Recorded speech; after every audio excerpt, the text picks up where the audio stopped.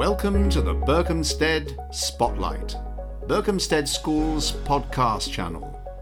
Join our weekly guests from inside the classroom to behind the scenes of our day-to-day activities through to life beyond Berkhamsted School. Find out what it's really like to be part of our remarkable community. Remarkable community indeed. In this episode of the Berkhamsted Spotlight, we're talking to the school chaplain, Reverend Jane Markby, and assistant chaplain, Chloe Hopkins. So today we're going to discover how the school's Christian ethos works alongside the many faiths and diverse cultures in the school, how the chaplaincy supports students, and why it's important to encourage reflection. But we also get to discuss the bigger picture about the impact of faith and spirituality in the Berkhamsted community.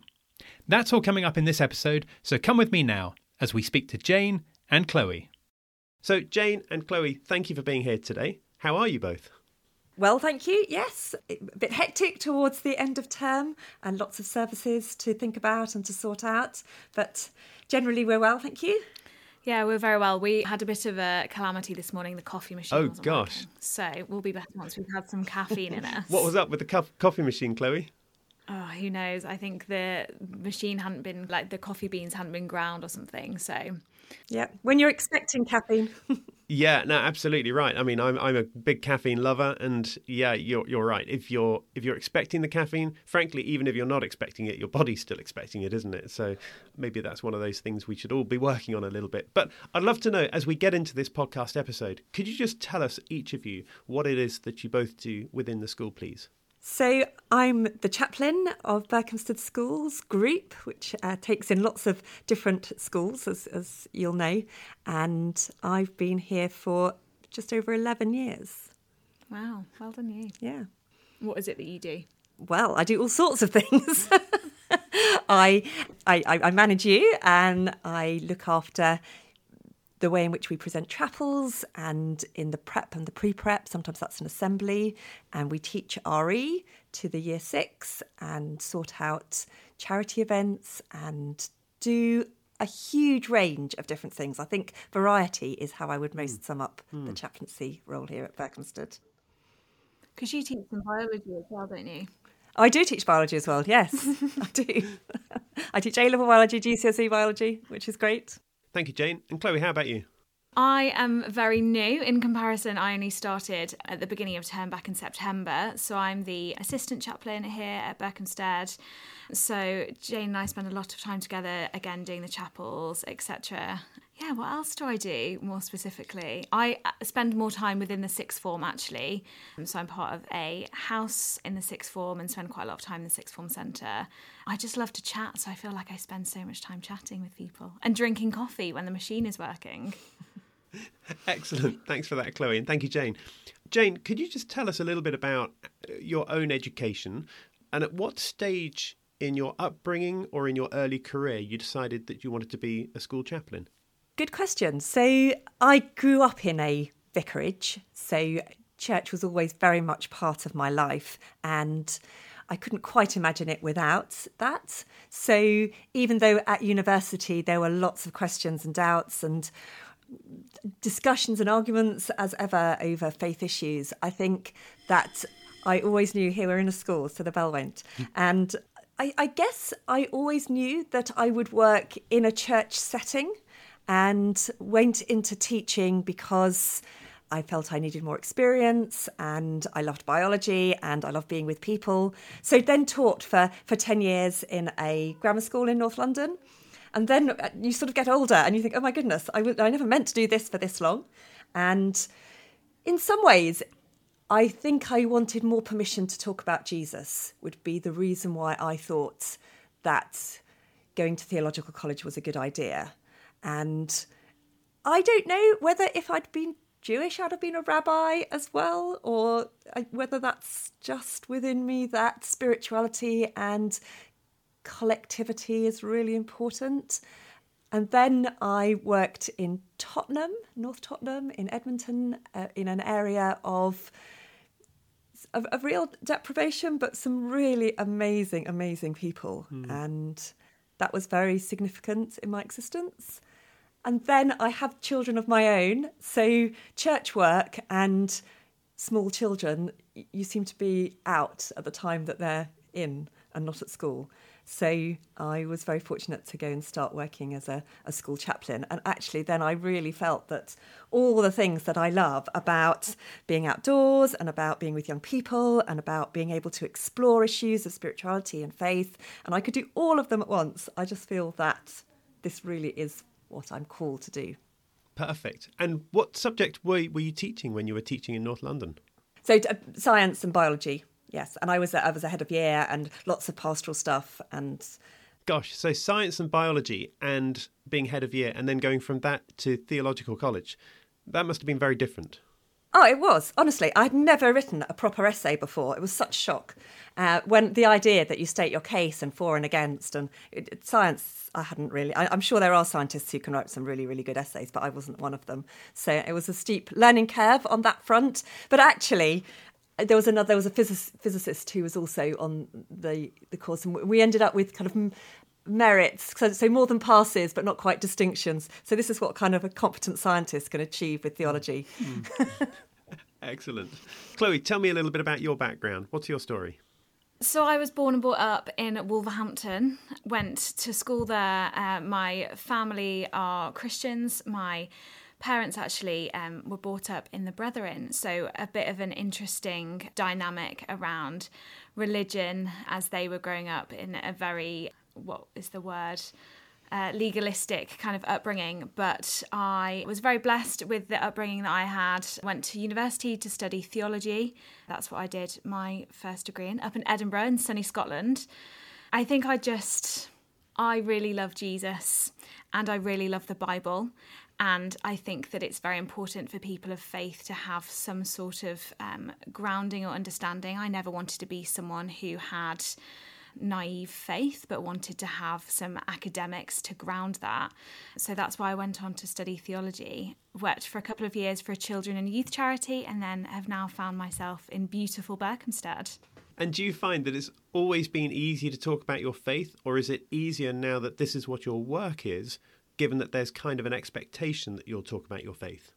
I think definitely easier now, not necessarily so much because of work, but more when I was younger, when I was at school, trying to fit that area of my life into my life felt a little bit more difficult. I think when you're a little bit younger, you're trying to fit in, aren't you? And you're trying to find your way, and maybe I was a little bit more insecure about my faith because it made me different or a target or whatever you want to call it. So I think more as I've grown as a person and grown in confidence and owned my faith as something that's my own rather than inherited from my family and a choice that I very much make, I find it a lot easier to talk about. And it's obviously so much easier when it is your job as well.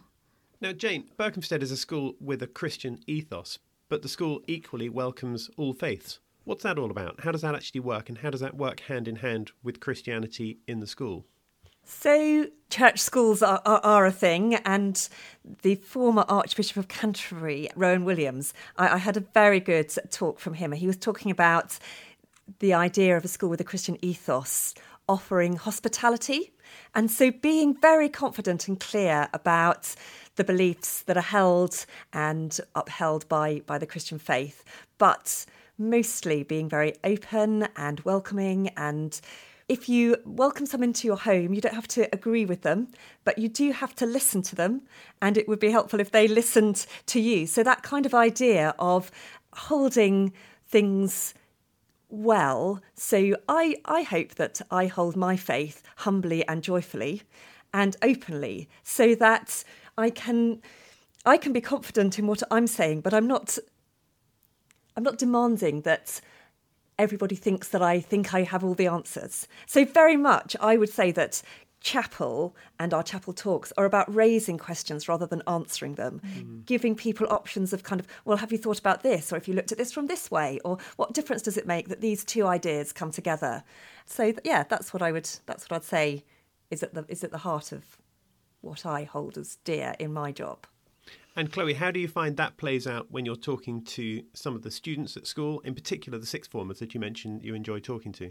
Yeah, I think that actually it's really important, the language that we use. So I think we try to use as much as we can very accessible language. So saying Christians believe, or referring to Jane and myself, we believe, rather than speaking on behalf of everybody that we have in front of us, and try to make lessons applicable to anyone. So we've been looking a little bit at the Lord's Prayer, but actually almost looking at it as a piece of poetry or literature, or just something that stood the test of time, that can teach us something about prayer, but also using the word meditation or reflection and things like that. I think it's very important to use that accessible language, but also, as Jane said, allowing space for people to raise questions. People are always so surprised that Jane is a biology teacher as well as a chaplain, but having that space to allow students to ask those questions, I think, is really important.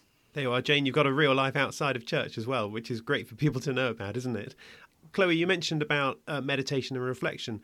I'd love it if one of you could explain how the chaplaincy supports students and provides that time for reflection. Just to sort of carry on with the theme of being a church, a sort of Christian ethos, we do have quite a few Muslims in school and have a Muslim prayer space available to them on both sites. And interestingly, I almost see more of the Muslim students because they walk in and out of chapel, but aware that reflection and meditation and prayer are different for different people. So we do have silence in chapel. I'm increasingly aware of the importance of silence and knowing how to use that. The idea of a strong silence is something that someone will choose to take on, rather than sort of imposing a silence on young people, which I'd then describe as a weak silence that I'm kind of... So if in any way we can learn how to embrace silence and use it, it's something that I feel is part of our role. And then we would put particular things together. So we have a prayer space activities. We've got a very modern chapel up here at the girls' school, and really lends itself to interactive, reflective, making butterflies of freedom or colouring in bits and pieces and thinking about different parts of the world and putting post-it notes up. So lots of interactive type things might help.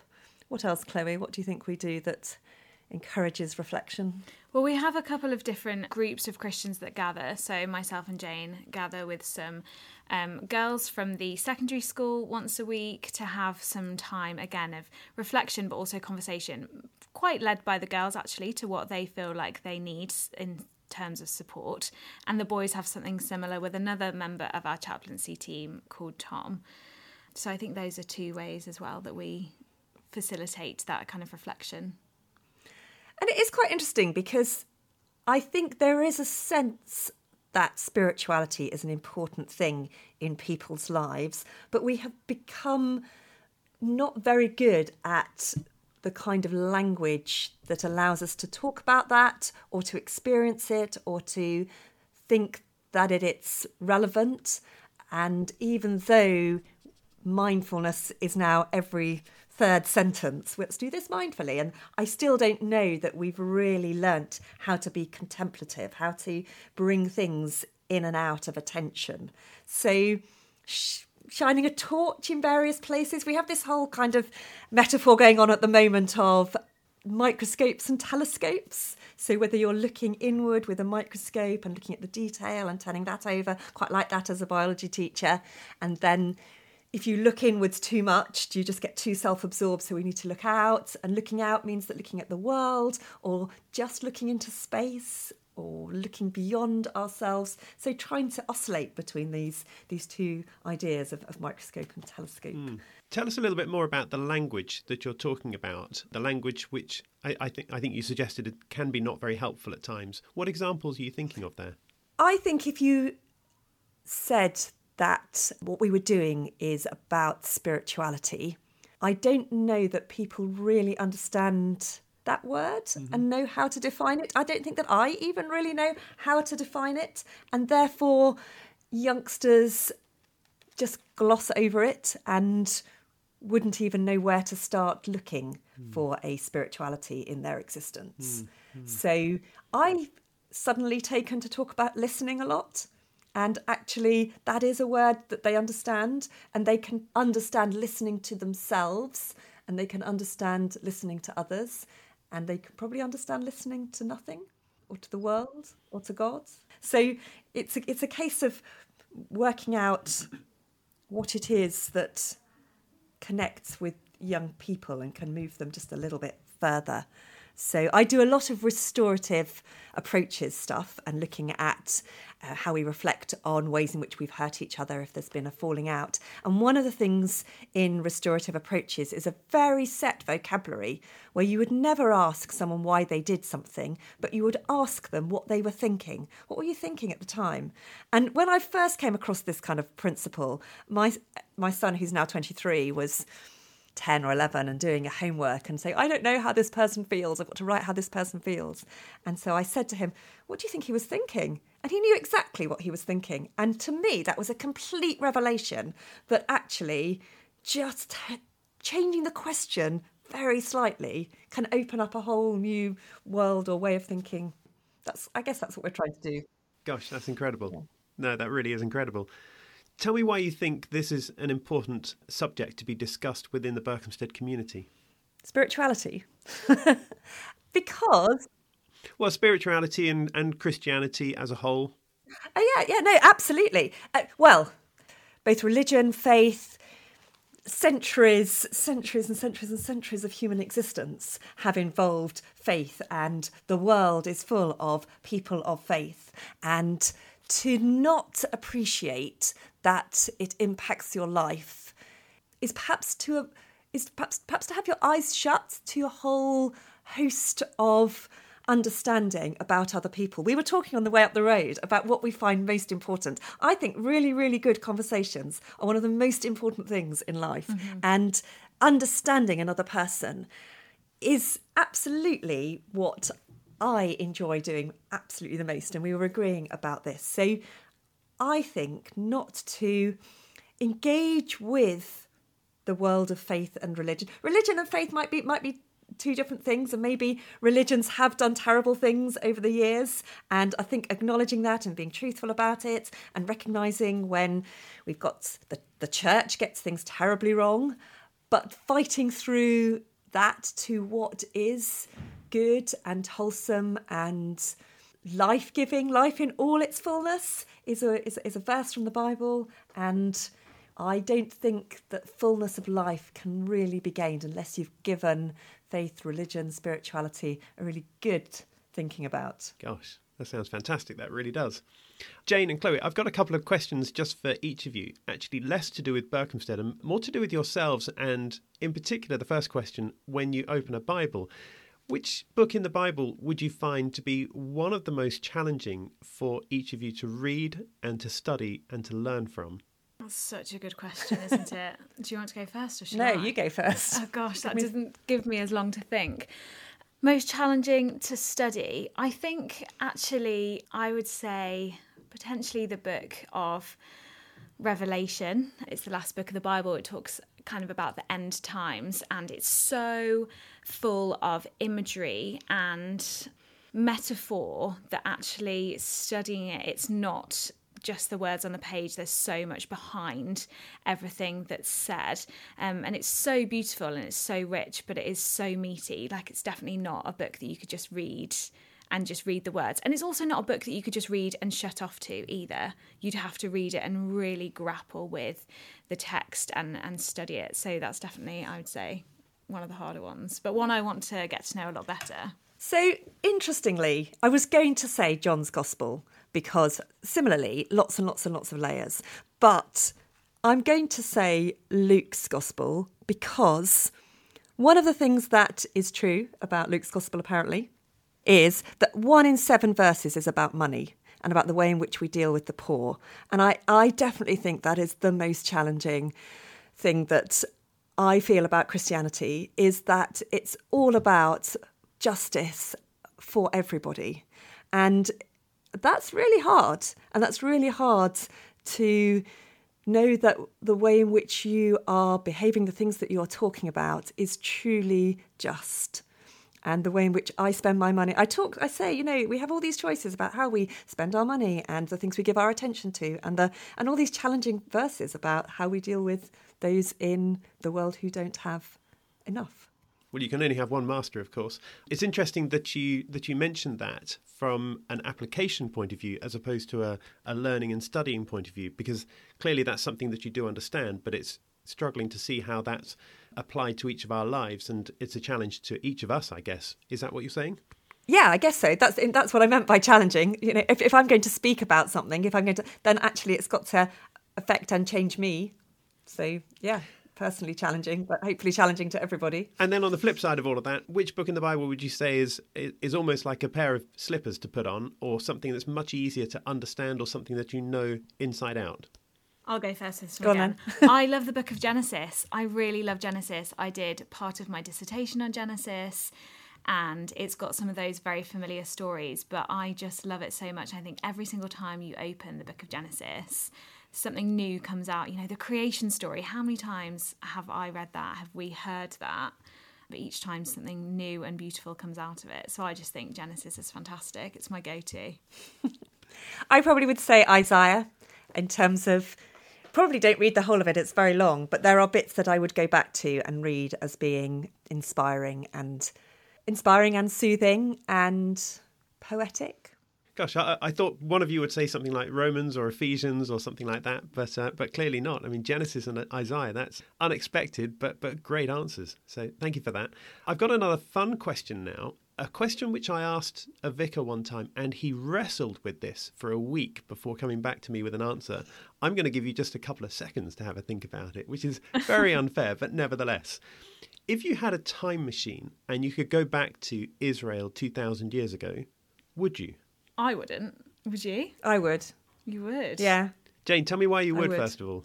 I would, because I want to meet the people. I spend time thinking about those stories and imagining the sand and the smell and the sounds of Galilee and the fishing boat and Jesus there and standing, and I would just love to actually step into it and know these people as being real, proper people, not just stories. That's why that's awesome. what I'd do. That's a good answer. Chloe, everyone's got a different opinion on this. Tell me what your thoughts are. Yeah, I was quite absolute with mine, wasn't I? Absolutely, I would not go back. I think that maybe I would take a more, I don't know what approach you'd call it, but I think, you know, there's a reason that God put me here at this time, and yeah, I think that's why. I think it's great to think back, but also I just can't imagine life back then for a woman. I wouldn't want to do it either. I'd love to meet Jesus, but hopefully I will meet him one day. But, you know, not in Galilee with oppression. Oh, did I have to stay there the whole time? I didn't realise I wasn't allowed back. No, that's totally fine, Jane. Okay, and then a couple of last questions that we always ask to every guest who comes on. First of all, tell us, what have you changed your mind about over the last couple of years? That I can use silence well. I'm a natural extrovert, so I'd always thought that I had to talk to people and I had to be surrounded by people in order to actually gain energy and survive. But actually, you know, silence is a good thing. Awesome. Chloe, how about you? I think for me, I've been on a big journey of learning that there's a huge strength in weakness and in vulnerability and in admitting limits. I think that's incredibly liberating and incredibly strong. So learning to do that, I think, has been revolutionary, and it's definitely changed my mind about what strength looks like. And I think it's humility and admitting one's limits. What kind of limits are you talking about there, Chloe? I think a whole plethora of limits, really, in terms of capacity, things that you can say yes or no to, what takes your energy, what drains your energy, what you can do well and what you can't do well. Actually, I think saying no is really important, either because you can't do something well and know that there's no point giving, or not there's no point, but knowing that it's not something that you can deliver well, or also saying no because you need to guard your emotions, guard your physical strength, guard your own emotional capacity. And for each of you, what has been your remarkable moment at Berkhamsted? You've got a lot more I've to got choose so, from. oh no, there's so much to choose from. I was trying to think about this, and then we had a year 10 pilgrimage up at Dunstable Downs, maybe 3 or 4 years ago now, maybe even longer, because time always passes quicker than you think, particularly when COVID's been in the way. And it'd been just quite a difficult time, but this lovely weather, and we walked to the Tree Cathedral and they hung out there and they felt that they weren't judged in any way. Awesome. And Chloe, how about you? Last week I was doing the chapels and I was talking about the Lord's Prayer and how the Lord's Prayer says, give us this day our daily bread. And I linked it in with banana bread. So I spent an evening baking a plethora of banana breads and took them all into the sixth form area the next day. And just having that space again with the sixth formers and being able to have some really in-depth conversations, some banter, some jokes, just getting to know a few sixth formers a little bit better just around banana breads was just so much fun. And I loved that. It's a simple moment, but remarkable nonetheless. I love the way that banana bread is featuring highly in the chaplaincy team. I'm going to have to pay a visit and try some of this for sure. Jane and Chloe, thank you for being here today. If anybody wants to find out more about this, how can they connect with you? How can they connect with the school? So with the school, there's inquiries at berkhamsted.com, and then just to forward some things to the chaplaincy team. Excellent. Well, look, thank you both for your time. Thanks for giving this up. I do know that you need to dash off in the next 4 minutes, so we'll bring this to a close, but thank you both very much for being here. All right. Thank you very much. Thank you. So that was School Chaplain Reverend Jane Markby and Assistant Chaplain Chloe Hopkins. Thank you both of you for coming onto this episode of the Berkhamsted Spotlight. It was great to hear from you and the support that you offer to the school. Now, our next episode is coming out soon, but in the meantime, thank you for listening to this one. Don't forget to follow or subscribe so you can stay in touch, and we look forward to seeing you next time. Bye for now.